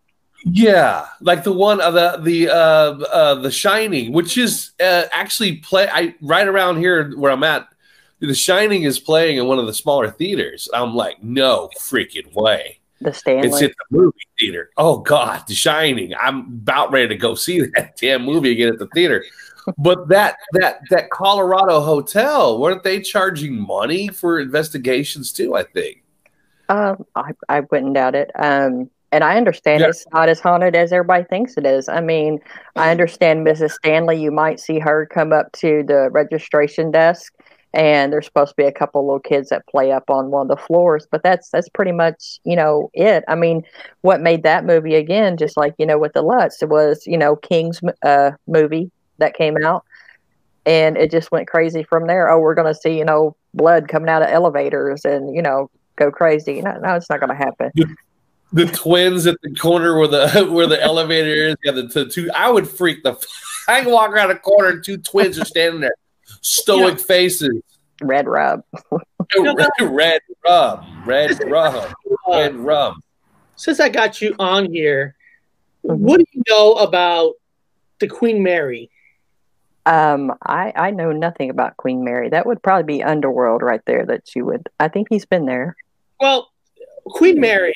People don't know the definition of Queen Mary is a ship that you can actually do a hotel. You can rent a room out on the ship. Mm-hmm. Okay, you rent a room, and it's supposed to be one of the most haunted. They say, I don't know if it's true now. They say it's one of the most haunted places now. Now, believe it or not, people, this man right here, I'm going to show you here. I got 2 videos that. It's called the Queen Mary After Investigation 1 or 2 that me and my kids did an investigation on Queen Mary. We actually got a hotel there. My video is not like a awesome, like we have machines. It was just me and my first video is me and my son walking around trying to see if we see something or hear something. The second video is me and my daughter. So I actually do have 2 videos of me walking around this ship to find ghosts and stuff, and I'm afraid to tell everybody that I didn't get shit. I didn't get nothing. That's usually what happens. We walked everywhere, and when I got back, I was so not upset that because I really want to catch something. I really do. So I took my daughter. I'm thinking because Bob, remember we talked before that maybe a ghost is more attractive to a girl versus a man. So I for my daughter, and I got 2 videos on here. I guess nobody cares because I only got like 44 and 62 views on my channel. But we did walk around, and it's supposed to be haunted. And I know one of the reasons why I'm not a huge fan anymore of the Ghost Adventures, because apparently they went to the ship and they've seen all this. And here I am trying to see something. I don't even hear nothing. No steps, no anything. So I'm like, packed, right? Yeah, the whole place was packed with people in the hotel. When we went, it wasn't Halloween. It was just it was sometime in September. Yeah, well, you're getting back into that entertainment, factor. Amityville wouldn't have been Amityville if it wouldn't have had that entertainment factor. And a lot of these, and it's, I hate to say it because we try hard to get away from that. We don't know how, that they hype these places up. I mean, this is what happens when you go on a paranormal investigation. No, a lot of times we are sitting around talking to broken radios and nothing happens. And we have to go back days and days and days. And sometimes, bless you, we don't get anything at all. So, they do it for entertainment, a lot of them. And it's really sad to say, because the ones that really want to go out there and prove something, it's really a boring field sometimes. Yeah, it's archaeology. Archaeology is boring too. People don't know it. You did archaeology? Yeah, I did archaeology. Boring as fuck. Paranormal Underworld went to USS Hornet, not Queen Mary. He said he didn't go there, but he went to Alcatraz, Winchester, Mystery House, Old Watch Club, in Virginia City, Nevada. Now, it's just I went to like 3 places where Ghost Adventure's been, and I can never do nothing. But dude, I was watching the episode, and I'm like, this is they played the #1 trick that. I'm like, did anybody ever call these guys out? I don't know. I don't know why I never saw this video. They did one where they claimed they heard voices from River Phoenix we have made contact with River Phoenix at the where he died outside, but they were talking to a woman, right? And they have a voice recording. And I do believe in voice recordings, but this one had a static, and they're like, it sounds like they said this. Oh, that's exactly what it said. It's like, hold on, you just planted to her what you want her to say that you know what I mean? You know what I mean? Like plant a sentence because when you just heard a sentence, all you heard was until they put the word, and then she claims that's what I just heard. No, you did not. They just planted those words in your head, and now you're thinking that was it. And I was like, I'm not saying they're not real. I know they have real findings. Don't get me wrong, but you do have to question sometimes some of the findings to say this is for TV. Mm-hmm. I'm not debunking the Ghost Adventures, but the oldest trick is to push a word. It's kind of like that evil word that I don't say no more. The M effect. I call it the paranormal effect, where I try to say in the split reality, this is what it used to be, and then somebody who's not an investigator will say, "No, you're right. I heard that too," and you could be totally bullshitting. But you can get people to think the way you want them to think. So I that's why when I watch your stuff, when you're some of your investigations, you do have it live. I don't see you guys doing that. I see a real honest, hardcore investigation. And that's what I appreciate. Why I like having you on the show is because I there's no fakeness of what you guys do, what your kind of investigation is, and that's my stamp of approval. Yeah, well, thank you. And usually, if I do put words in mine, I mean they are clear, audible. Yeah, I'm 99.9% sure that's what was just said. I leave it open for a lot of the EVPs that are on there for you to either tell me down in the comments. I think they said this, which great, awesome. I will look into that. Yeah. Yeah. Because some people are able to hear certain things that other people can't hear. Yeah. I've met people like that. They've got like some kind of hearing thing where they can hear certain sounds that I can't hear. I got tinnitus real bad. Eric's just damn deaf. But other people have certain piercing can hear it. Bob's talking about me. You guys all know that in the chat, right? Bob's talking about me. Eric, did you hear that? No. What I'm talking about is I'm actually have a percentage of deafness, and I can't hear very low sounds. So even if a ghost is talking into a a lower level. Eric's. Fuck you, Bob. I wouldn't even be able to hear it. maybe that's why ghosts don't like me. They don't want to come to me because they could be talking to me and I wouldn't even know it.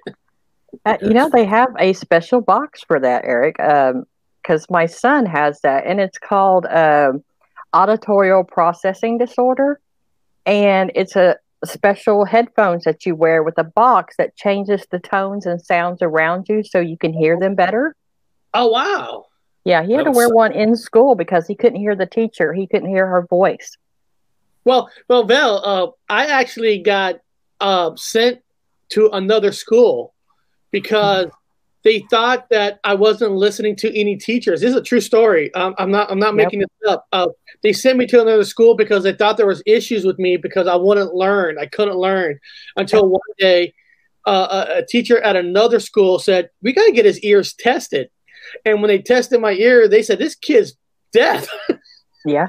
And before they tested me, they sent me to another school. So I know what you're talking about. It's like well, Eric was fine at our house because my dad was in the Korean War and he was deaf.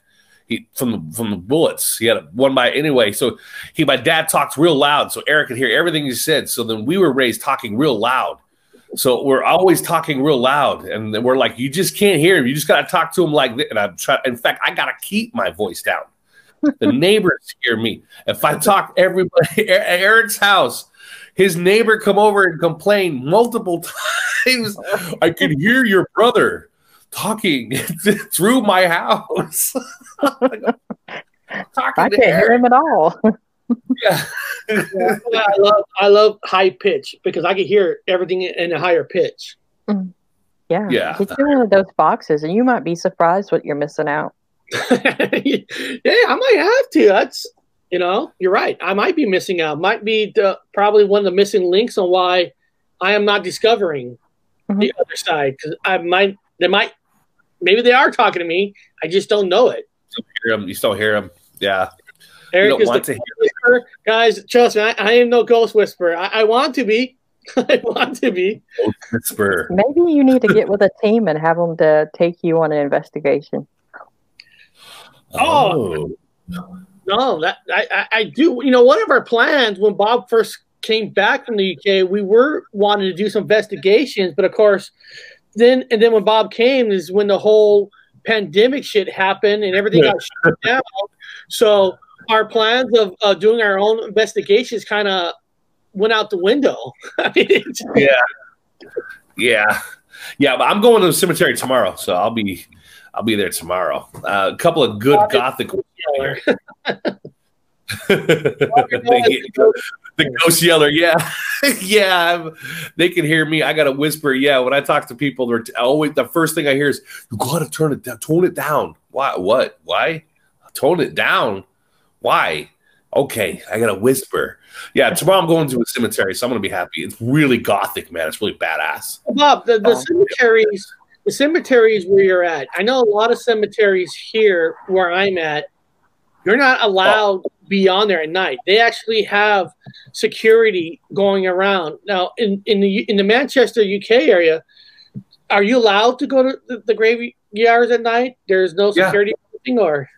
Yeah, you can go out there at night. Yeah, you can go out there at night. You damn right. Yeah, there's a couple that you can't.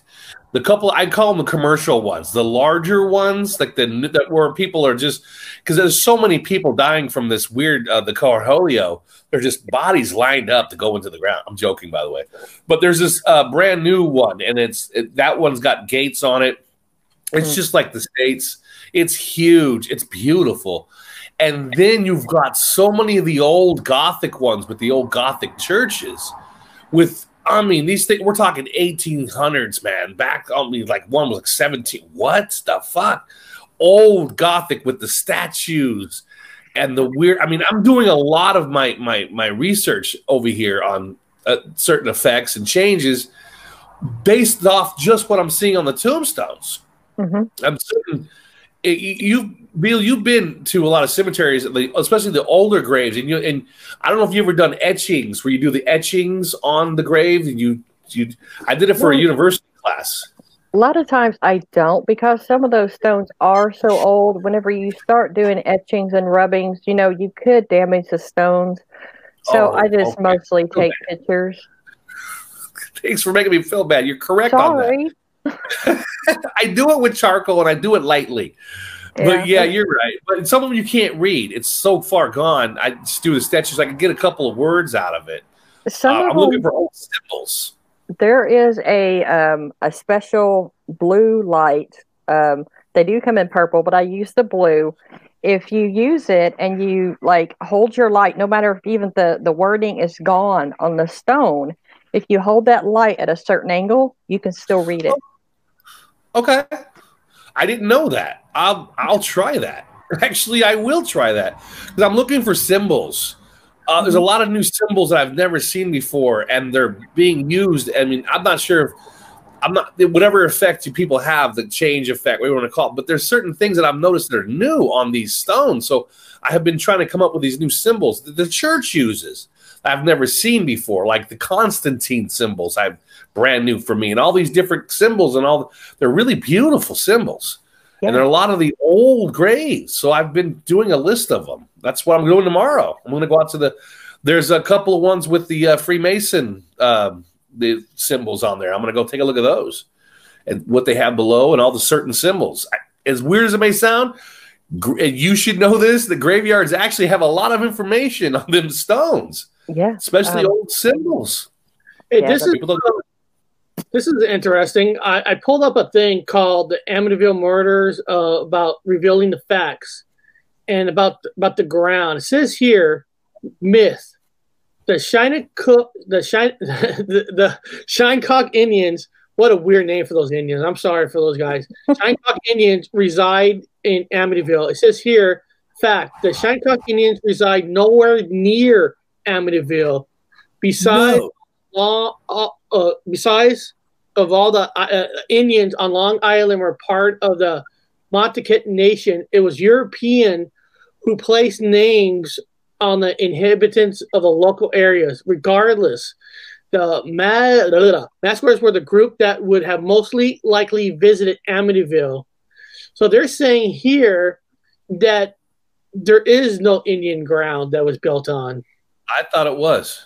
I really did. To this day, I thought it was because the location's by the water's edge. So that's where you would have a native encampment. That would be a good place to have your camp. Right. You know, they're never going to tell you behind the scenes. I mean, that name, or they call themselves the Shinnecock Indians, might have said, hey, can you take our names out and say we're not from there so people could leave our race alone? You know, that could be a possibility that they don't want it. It might have just been a burial ground, which means it's not going to be listed anywhere as an encampment for anything. Mm-hmm. It's just where they've taken their deceased ones and put them up in there. So we don't know. I don't know. Anybody did any archaeology there? We don't know. Well, there's a lot of weird stuff here. A myth. Here's a myth. A witch named John Ketchum escaped from Salem, Massachusetts during the witch trials and built his house on or near the famous Amityville house to continue his devil worship. It is reported his body is buried or near the property. First of all, I've never even heard of this story. Yeah, that's in the new Amityville, I think. Oh, is it? Call him Ketchum. Yeah. A prominent citizen named John Ketchum did return from Massachusetts community and settled in Huntington Township on Long Island. So apparently this guy did go to Long Island.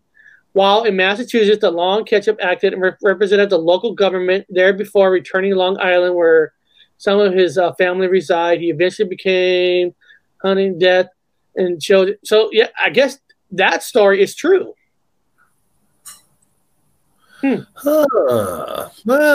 weird. I don't know what to believe anymore. I don't know what to believe anymore. Yeah, see, the whole thing I got with the Native Americans there was not so much that they lived there, but there was someone that was using them for slave labor, and they was doing, torturing on them, for medical purposes. Now, that's kind of the backstory I got. Now, how much of that, I don't know. I've heard that. I've heard that on the. I actually, well, it's a wrong story though, but I've heard I don't know, they were on that property. They were doing medical experiments. Stories. Again, I blew it off, but I've heard that story. I'm not just saying it. I'm agreeing with you. I've heard that story. Well, Wendell the Soul wrote, "Witches don't worship the devil," and I heard that too. You know, they don't. Yeah, they're not on me. But going back to this Amityville, here's the Red House or the Red Room. Here it goes. Myth: the Red Room was the gateway to hell. So that's what the Red Room was supposed to be. Fact. Here we go. Fact. The Red Room was nothing more than a little area underneath a stairwell that the default children sometimes stored their toys and used as storage. Today is no longer exist since the subsequent owner had renovated the basement and constructed over it. Furthermore, Arthur Rick also was granted access to the home before publications of his book. The basement had indeed underwent an extensive renovation. Absent was anything remotely supernatural or red. So, like you said, it was just they put shoes in. It was all false.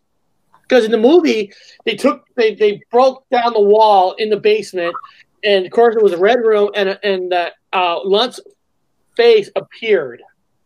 Yeah. Oh, that's where Harry Potter lived in one of those, didn't he? Eric, didn't Harry Potter live like in a small room underneath the stairs? Oh my God, this one's stupid. Come on, really? People don't believe this, really? Myth. American International Pictures, the Amityville horror movie could not be filmed in the real house because the crew was too scared. Give me a fucking break. They didn't have permission. Come on, they were too scared to film in the real house. Dude, if I was making a movie and you could say I could film in the real house, that's guaranteed more money. They would have been forced to go on there. If I was a studio and I got permission, if you don't want to film in the house, get the fuck out. I'm going to hire people that will, because that's guaranteed more money. Give me a break. I'm gonna flip that coin around, man, because I worked at Fort Lewis Historical Museum, and it was all about being haunted. And I was in there too, and there was some weird shit that happened. I'm not gonna call it haunted, but anyway, there was they wanted to do some run the dogs through. The security team, the Army, U.S. Army security team wanted to run dogs through that place, and the dogs were scared. The dogs were whining in the basement. They wouldn't go any further into the museum. I swear to God, everybody, they wouldn't go into the museum. And so because the dogs were whining, the security guards were all fucking looking at each other. They were scared. They wouldn't. I swear to God, Fort Lewis Historical Museum. So I was told by the curator to go out and talk to them, and they were all standing outside the door. No, they didn't want to go in. They told me the story about the dogs. So I had to go escort them in. I had to walk them, a security team with machine guns and dogs, into the museum. Walk around. They were scared. Wow. So, Eric, I'm just saying, you'd be surprised who is scared. Yeah, but hey, we just discovered something. I think we really know why Texas Danny has visions. What is that? That quantum stuff, Texas Danny. I lived in a trailer park for years in Texas. One trailer, my bedroom where I slept, was only 20 feet from graves there. Oh, shit. Wow. Yeah. But you know what? This fact story here, now they're talking about how the Luntz family has said, like, doors flew off hinges and all that. And apparently people came in afterwards, and there was never any evidence of anything ever flew off, no damage to hinges or windows. And there's even a picture here where it says here, the 250-pound front door of the house was inexplicably torn off its hinges, and a locksmith was called out to repair the door. Fact. The photo below shows the screen door, not storm door or front door, as originally explained, torn off its hinges. With a gusty wind coming from the Great South Bay, a misty screen door can easily be damaged. So basically, the story is, I guess they're saying is the back door did, but it was just a dingy-ass little screen door where the front door, where he claims was a heavy duty door, and there was never any damage to it at all. There was no evidence it ever got torn off. Mm-hmm. Okay. You know, it reminds me. Myth. The Catholic Church is hiding evidence that something exists in Amityville House. Oh, come on. First of all, the Catholic Church, no offense to the Catholic Church, they hide a lot of evidence. They're no different than the government of the United States of fucking America. That's why they got the big vault underneath the Vatican. Yeah. Fucking right. You're never going to get the truth from a church, government, or anything. Father Ralph Percaro admitted that his only contact with the Lutz was a phone call. Questions remain whether or not he even ventured to the famed residence in Amityville. Because if you remember in the movie, I watched Amityville Horror just two nights ago because it was on one of the channels for the hell of it, the original. And that I forgot how many times that priest guy in that movie felt like he's going to have a heart attack and die, but he doesn't. He's going to have a heart attack in the house. He doesn't die. He's in a car with another priest where the thing pops up. Look, he's going to have a heart attack. He doesn't. He doesn't die. Then he's at his house calling them with static, having almost another heart attack. And I was like, I didn't realize how many fucking heart attacks and this fucking priest guy just don't die. Well, yeah, I'm sorry. You get back to the Exorcist that actually happened here in St. Louis, Missouri. The Catholic Church has all those records sealed. You cannot access those. The real story, yeah. I heard about the real. Is that the boy, right? Yeah. Yeah, okay. Yeah, I heard about that. Yeah. I've heard about a couple of priests that actually went to trial, too, for murder when things were bad. So. Boy, they actually made a movie with that. One of the guys who played James Bond one of those years played that movie about the real story of the Exorcist with the boy, not the girl. Well, don't they have Emily Rose? Was it Emily Rose? That's the court one where they went to court to get the priest from being convicted for first-degree murder, where technically he did get convicted, but the judge said he already served his time in jail. So basically, he didn't get convicted. He did get convicted. Why would you want to be an exorcist, man? I know I've read, I don't know if it's true or not, but there seems to be an increase. Maybe Veal might know. I don't know if you remember. You might know that there was an increase now, presently, with demonic possessions. So they're having to train a whole new set of exorcists. Yeah, and I know I'm going to lean back on Jax here, Underworld. I know he had told in several live streams, he had told to me that the Catholic Church is hiring, giving people money to actually go over and take these demonology courses. And I don't know, if there's a rise in demons. I've been at this 48 years and I've only seen one. I think a lot of it can be truly chalked up, and here's me debunking again, to a lot of mental illness that people don't understand. But I mean, if you do have a possession, granted, glad there's, now 20,000 new demonologists out there, but they will pay you now to take these courses. I will go do that. I would love to do that. Well, I know there's a strong drug influence. I know everybody's addicted to something nowadays, and so it lowers your immunities, it lowers everything in you. So on the flip side of that coin, again, if you were a demon or something, it's easier to possess somebody because everything's numbed in their body. There's a rise of violence and a rise of possession, supposed possession. We use the word so-called possession. So again, like you said, so there's a rise in demand for exorcists. That's not weird at all. Right? The real exorcist kid, his name is Roland Doe. And apparently this is a picture of the...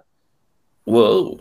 I mean, I don't know if that's or not, but there's supposed to be the picture. You're supposed to be speaking different languages? I heard something like he spoke speaking in tongues. They said it, multiple languages and just crazy shit.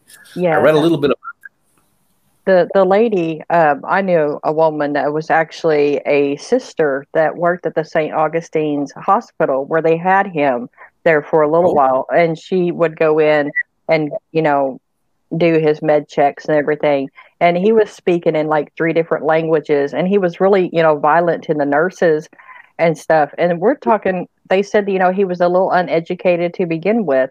So for him to speak in all these languages, and he was so violent, that's why they took him out of the hospital and put him in the private home there in St. Louis. Oh, yeah. Okay. Oh, yeah. He's a 14-year-old boy born in 1935, was alleged victim of a demonic possession, and events were reported by attending priest Raymond J. Bishop. Subsequently, supernatural claims surrounding the events were used as elements in William Peter Blatty's novel, The Exorcist. Whoa, okay. Yeah, that was supposed to be the real deal. Yeah. They had multiple, it was over a long period of time. They had to do they exercised him. Yeah, several times. And they say the hospital up there where he was actually, for a while, they still have paranormal experiences on that floor in the hospital, and they have shut that part of the wing down because of things that go on. No shit. Yeah, that's interesting. Yeah. I know, but the Muslims have the same. They believe it's the jinn. I had a friend that talked about his daughter. His sister was possessed by jinn, and I go, huh? He goes, yeah. She was throwing away garbage. This is over in Africa, and so they have a garbage, and the jinn likes to hang. They like to hang out in garbage areas where the garbage is. So they always have to bring in something to do, some Islamic symbols to scare off jinn as they go dump garbage. I go, no shit, and they got to say a prayer before they dump the garbage. Makes sense, man. Here, this is interesting. Raymond J. Bishop was, of course, the priest for that exorcism. It says he became one of the several priests involved in the case, exorcising the boy in St. Louis, Missouri, who allegedly was possessed after using a Ouija board. Oh, Eric. Ooh, our brother Mike was doing that. He got wacky-do afterwards. I knew it when you were talking about. We have a dead gay brother that was also a transsexual, whatever. But he got weird. One that was in the chat one day said, "Hey, there's a woman behind you." Remember? Was that? Yeah. Oh, yeah. Yeah. Yeah. But yeah, he got really weird after he was playing with the Ouija board. Like, he was acting weird. Whoa, what's wrong with you, man? Well, like with Ouija boards or anything that we use as a tool to speak to the beyond, you're opening gateways. You're opening yourself for this communication. If you don't know what you're doing, I mean, you can invite a lot of things that you don't understand what you're dealing with into the situation. Okay.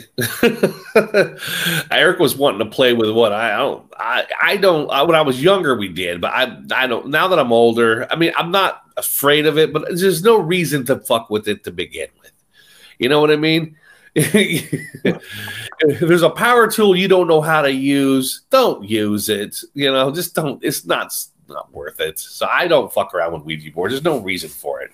I don't want to hear something talk back to me. I don't know what it is. Know thy enemy. Know thy enemy. So you're saying that don't play with Ouija boards? Is that what you're saying, Bob? I don't want to mess with one because I mean they do open a broader spectrum of doorways. I mean, I'm not saying don't do it. I'm just saying be prepared. Know what you're doing. Know what you're dealing with. Protect yourself. Always close what you open. Basically, I'm screwed. Because always close with you. One of my first videos is right here. Paranormal Ouija board. Can we contact the dead? Where one of my first videos I ever done on my Gypsy Road channel was I made my own Ouija board because I was studying that if you make your own Ouija board, it becomes more personal and you're more likely to see something or hear something. And I don't recommend anybody to go back and watch that one. That was my early days, but I actually tried to do a Ouija board on air. I like what she said though. I like that saying, by the way. That was cool. Always close what you open. That makes sense on just across life itself. Always close what you open. And pertaining to the Ouija board and pretty much life. That's pretty good. Yeah. Taurus, I so far I don't think I opened up any negative portal, so that's a good thing. Hopefully not, right? Hopefully not. Yeah, so that kid, the one that was actually possessed, he was playing with the Ouija board. And wasn't it in The Exorcist she was also playing with the Ouija board, I think it was? Or maybe I'm thinking of another movie. Oh, yeah, or was Exorcist, yeah, Captain Howdy was Exorcist. Yeah, Captain Howdy, that's right. Yeah. Yeah. Yeah. Yeah. Yeah, I don't want to play with one of those things. There's no use. I mean, why don't you just ask the question? Don't open anything. Use your little box. Turn it on. Eric, do you have your box? Do you have your little ghost box? Oh, here we go. Oh, yeah. You can see here when I did a video, me and my son, and I made that Ouija board myself. So bad, dude. Look at the picture you have behind you, man. Hey, I was trying, dude. I was trying everything to. I'm serious. I was trying to talk. I mean, I wanted to talk. I thought I'd give it a shot, but it didn't work. No, our brother Mike, he made one, right? A homemade one from wood. Did he make one? Oh, God, Eric, that nice picture. But didn't he make one from wood? Like a homemade one? Mike did? No. He actually had no, it was bought. It was he bought a professional. It was very. I mean, as far as Ouija board, it wasn't that cheap board you get for $10. It was like nice and wood. It had a nice coated glass over it in a way. Oh, he must have spent like honestly like over $100 more on it. You can make one out of pieces of paper and a glass. That's what I did. I printed out a Ouija board picture and I put a piece of plastic and melted it on there, and I made my own little silver circle as my moving thing. Oh, so you could make one. I didn't know that. You could actually. Yeah. Oh, yeah. Well, yeah. Why would you not be able to make one? Yeah. Oh, what I read. Now, I don't know if this is wrong, but what I read was if you make your own, it's supposed to be more personal, and it's supposed to help you to speak. So that's what I did there. I made my own, and I got my son to help me out. Just incorporate your children into. I know, right? I feel like a bad parent now. You are. And then of course, it's frozen. You're not going to be able to play. Oh, what you guys are doing it? That's bad. That's so bad. If you have any attachment, then you're dead.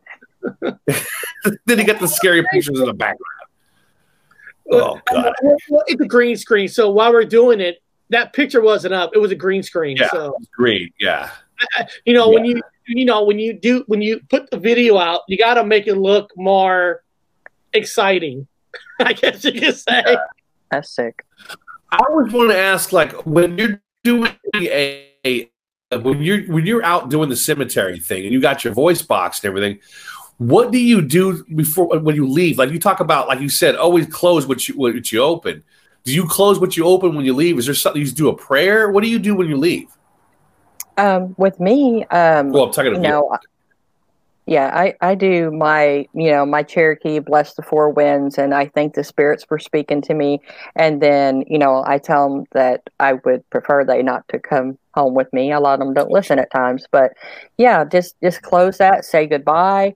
Nice speaking to you. Thank, the earth and the winds and spirits for letting you communicate. Close that off, just shut it down. And and they don't come with you, right? You said that they sometimes you made a little snip there that sometimes they come with you. What was that?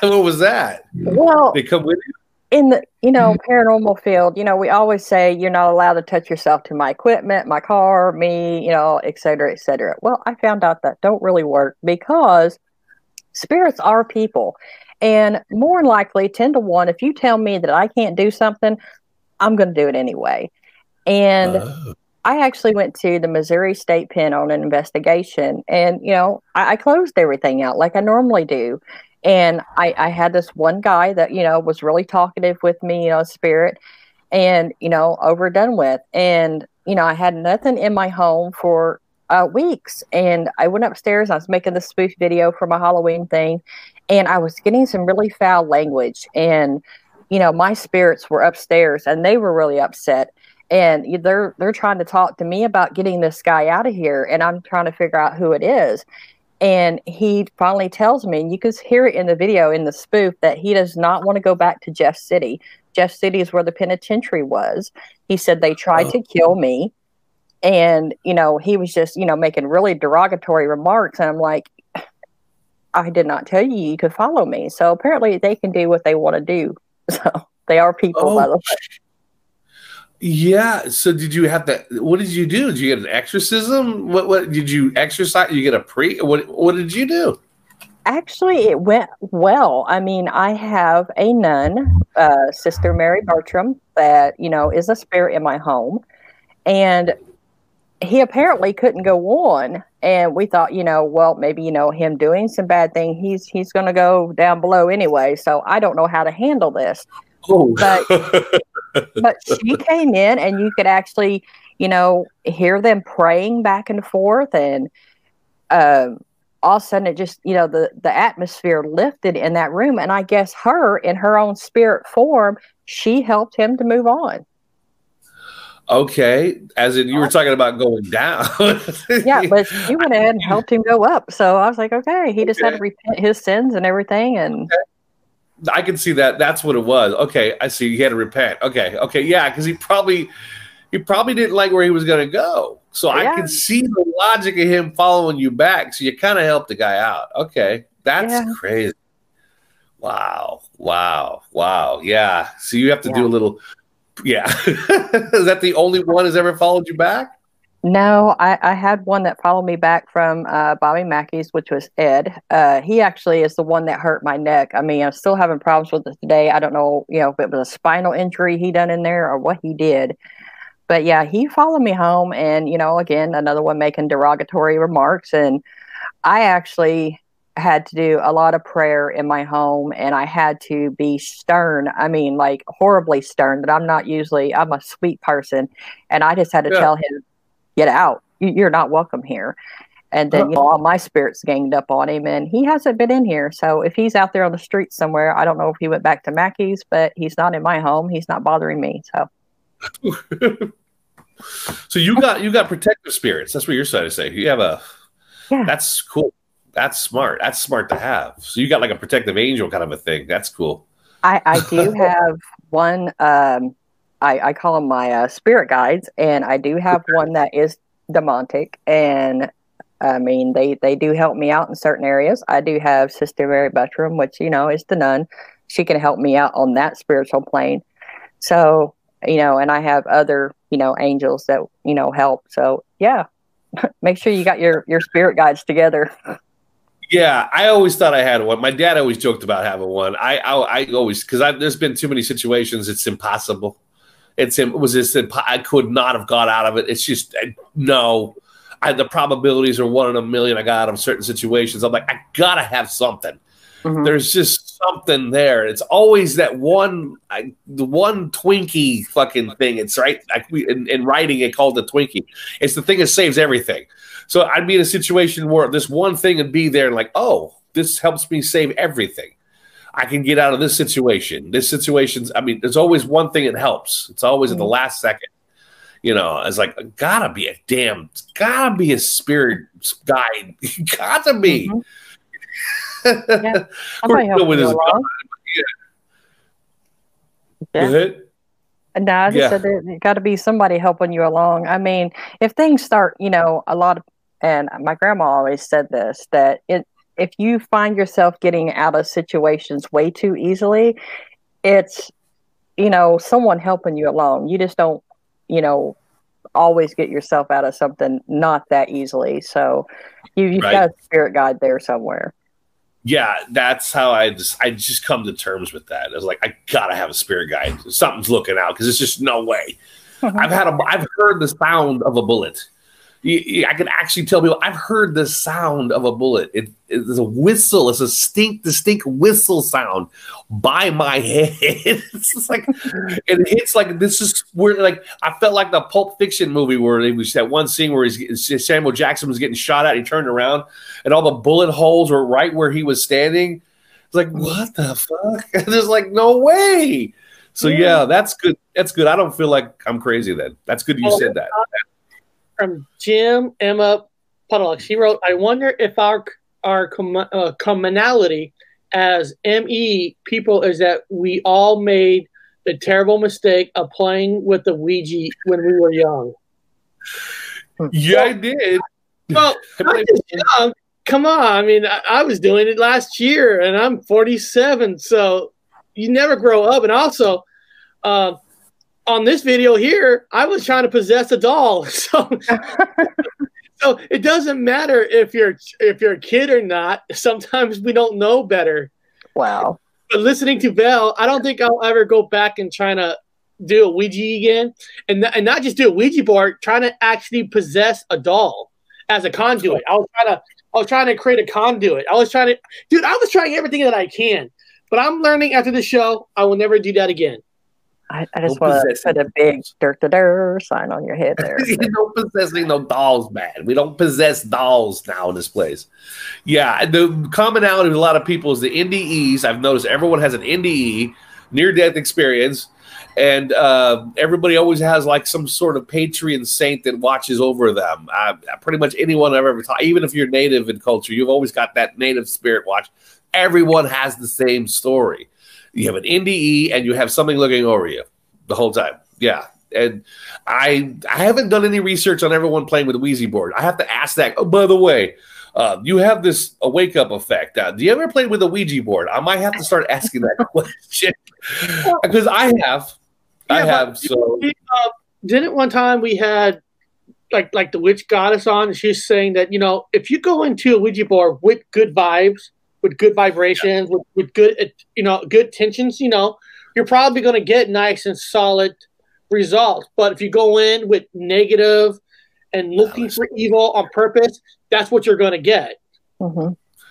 Yeah, or if you come in playful and you want a playful spirit to possess a doll, you'll probably get that playful spirit that's going to possess a doll. It's not going to be fun. It's going to be playful, mischievous. So I'd be careful with that. Yeah, that's the same way with going on an investigation, not really even a Ouija board. I mean, it all depends your attitude and your spirit on how you go in and you address those spirits of what you're going to get back. If you're provoking and you're being nasty and negative to people that used to live there, they're probably going to provoke and be nasty back. Or you can have a childlike innocence and go in there and, be like you're in a doctor's office, as I call it, and introduce yourself and be nice and polite, and you might get nice and polite things back. I did that. I've watched your show. I've put a video out. It's the first one I've ever done in a cemetery. I went in like exactly how you described, like a doctor's office. I introduced myself. I was very polite. I even left some tobacco. I'm native blood, so I've left tobacco. Because I was even smoking and I felt bad, and I apologized for smoking, and I asked them if they want me to leave them tobacco. I left them tobacco. The whole ritual thing, a little bit painted. Yeah, I followed more of the native tradition than anything else because it's worked for them. So yeah, a little bit painted. Leave them tobacco. Be very courteous. Say thank you a lot, and then say I'm leaving. Stay here. Let me tell people what's going on for the rest of this week. There's no show tomorrow because I do have things I actually have to do tomorrow. Thursday, we're not going to have a designated movie to talk about. We're going to be talking about maybe like 5 of our favorite Halloween kind of movies before Halloween. Mm-hmm. So Thursday is going to be a movie talk, but it's going to be a movie talk about multiple Halloween movies. And then Friday, I'm going to have an open window show on purely paranormal because Halloween is on Saturday. So anybody who wants to talk paranormal on Friday, I'm going to put the invite in the chat, and I'm going to invite anybody who wants to come on. Paranormal Underworld, I would love to have you on if you're free. Vel, if you're free. Window of the Soul, Fear Free. I like what Vel does, where she has it open for any paranormal people that want to jump in, and I want to do that too for Friday because it's a day before Halloween, and you know, a lot of things ain't going to be happening this year. Except I found out what I am doing for Halloween. I guess I'm going to be supporting a Halloween party because my daughter's going to have her friends come over. They're going to be downstairs and they're going to have a Halloween party. So, woo! Yeah. Just don't bring out your Ouija board for your children, please. Don't do that. I agree with her. Don't do it. I did not a Ouija board, but I did subscribe to Shudder for them because they want to watch horror movies. So I got the Shudder description so they can watch any horror movie they want. But a Ouija board, that's a good one, Val. Oh no. Pin the planchette on the Ouija board. There you go. There's a movie that comes out Friday, and it looks so fucking stupid. It's called not 90 years. It's called Empty Man. And it looks like a total ripoff of Candyman because apparently they go to this bridge and they go empty man, like Candyman, and it comes and gets you. I'm like, oh my god, what happened to all our good horror movies? No. It seemed like after the 70s, it kind of went. Right, I'm with you. After the 70s, man, it just went to nah. Yeah. It's social media ghosts now. They come through the phone. Oh, that's right. Coming through the phone. Halloween, Blue Moon at night. Blue Moon. Blue Moon. That's why I'm going to go out naked dancing. So this is a rare. Now I live in Washington. I'm hoping that it's not going to be fucking cloudy where I get to miss the blue moon. But she's right. This Saturday, there's supposed to be a blue moon this Saturday. Everything. Yeah, I'm going to go out. It's gonna be crazy. Yeah, I'm gonna turn into a werewolf. Val, that's a good idea. I am gonna bring out 3 Ouija boards for them. No. Oh, don't you even do it. Put that on my conscience. My daughter ain't gonna Ouija board. She's too smart. Say it. Don't do it. Yeah, Saturday I'm gonna go out and just wolf out, Eric. I'm gonna have a great time. I'm gonna go out and just run around in the Britain forest at night. Take it all off. Smoke a little weed. And then all the Christians are going to say, we've seen Bigfoot. Right? Yeah, a lot of Wiccans over here. Still a lot of Wiccans. Question before we end the show. But because Halloween is actually on Saturday, is that kind of an extra popular day where every paranormal investigator that actually goes out all going to do investigations on Saturday, and it makes it harder for anybody who wants to investigate because there might be other people there? Yeah.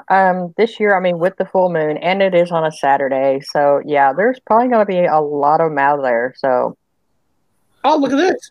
Paranormal Underworld says I'm doing a live investigation on Halloween. It has Native American ties. Hey, wow. Paranormal Underworld. Hold on a second. Where is he? Paranormal. I'm gonna give you a wrench right here.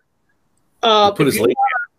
So Paranormal Underworld, if you want to put your channel in the chat so people can subscribe to you to watch it this Saturday, you got a wrench now. Please put your channel in the chat so we can check that out because I love watching live events, but I want to watch Saturday. Yeah, I'm Halloween on a blue moon. Well, actually, I'll be out running around, but yeah, I'll check it out. Just pick up the phone. Whoa, live footage. I'll be on the phone waiting to call the police if anything happens because he's going out there alone. I know where he's going, and our number one rule is do not go alone. And where he is going, there is extreme activity out there. So yeah, I'm kind of worried about him being out there, but hey, he's going to try it. So. At least he'll be live. You'll see him. You'll be able to see him. You'll know exactly what's going on. You're calm. Are you with me? Everyone's watching. We're with you, man. So an Evil Dead happens to him, you'll actually get to see it on the air, and you'll be able to call the cops right away. Get out there! Or he piles up a giant rock somewhere. Like the Blair Witch Project. He's just falling down, the phone falls, or the camera falls, it's still live, and he's running. Whatever's coming in after him. Or he's leaning over it with snot out of his nose. I don't know what's there. I'm so lost that the snot running. Help me. That'd be funny. No, that's kind of cool, though. That's a good thing to do. Yeah, hell yeah. I'm looking forward to it. It only happens on a Halloween. That is on a blue moon on a Halloween is only every 19 years. 19 years.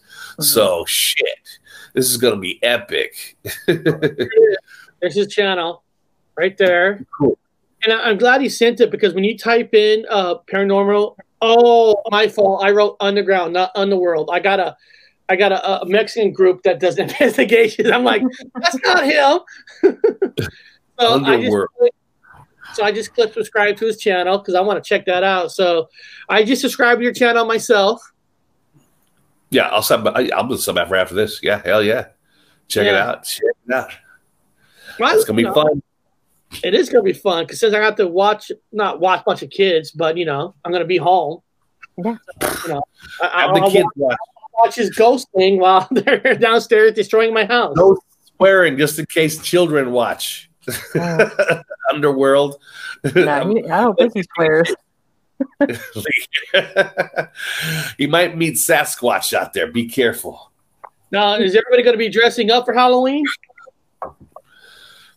What do you got? Oh, Eric, put the mask on. Lovely. Put the mask. There you go. Oh, that's perfect, man. You look better, though. I'm not going to lie to you. You look like Biden. You kind of look like a Bateman on a Hollow Man. Right. You look nice, Eric. You look nice. There you go. Best time of the year. It is the best holiday there is. Yeah. Dress that up. Wear that in the stores. Wear that in the stores on Saturday. Everyone should be wearing masks, and your actual masks in the store on Saturday. They say nothing, right? Because you can't open the mouth, so it's not like I can spread germs. Yeah. Oh, wear a mask with a mask. That's the best way to do it. Wear that mask and then put a mask over it to see if we can get by what people would say. I might try that. I might put a mask on with a mask and see what people say. Well, first of all, I do want to say I want to thank Bill for jumping on. Today was fun. Today was just relaxed and fun. It was so natural, and I hope some people in the chat that never really know that Amityville Horror actually had a murder. Hopefully, you guys learned something. Mm-hmm. That's always the best. And great people in the chat today. I mean, great people. Paranormal Underworld, Windows to the Soul, Jim, Emma Puddleluck, our good friend Texas Danny. Mm-hmm. We all love Texas Danny. Della Mile, that was there. AGM, Estimado, Wake Up, Jonathan Hobbs. If I'm missing names, people, I apologize. But, I know there's a lot of you. I know Torres was here. Torres, but he had to get back to work. So, remember, guys, this Friday, I'm going to have an open invitation. If people want to talk about paranormal, talk about things that you've experienced that, because I love hearing people's stories on their experiences of what has happened to them in their life. Because to me, those are priceless. That's not like hopefully nobody got hurt, but you know what I mean. I always like it when somebody comes on, someone else to talk to besides Eric, because it's kind of fun. Isn't he? It's like I don't want to talk to him either. I'd rather talk to somebody else on here too. So it's kind of fun. Yes, it's kind of fun. You and I, if we talk horror stories, we grew up together, so we know ours. We already know ours. Here's something new. We all know Bob likes his alien hand job cult. We know that.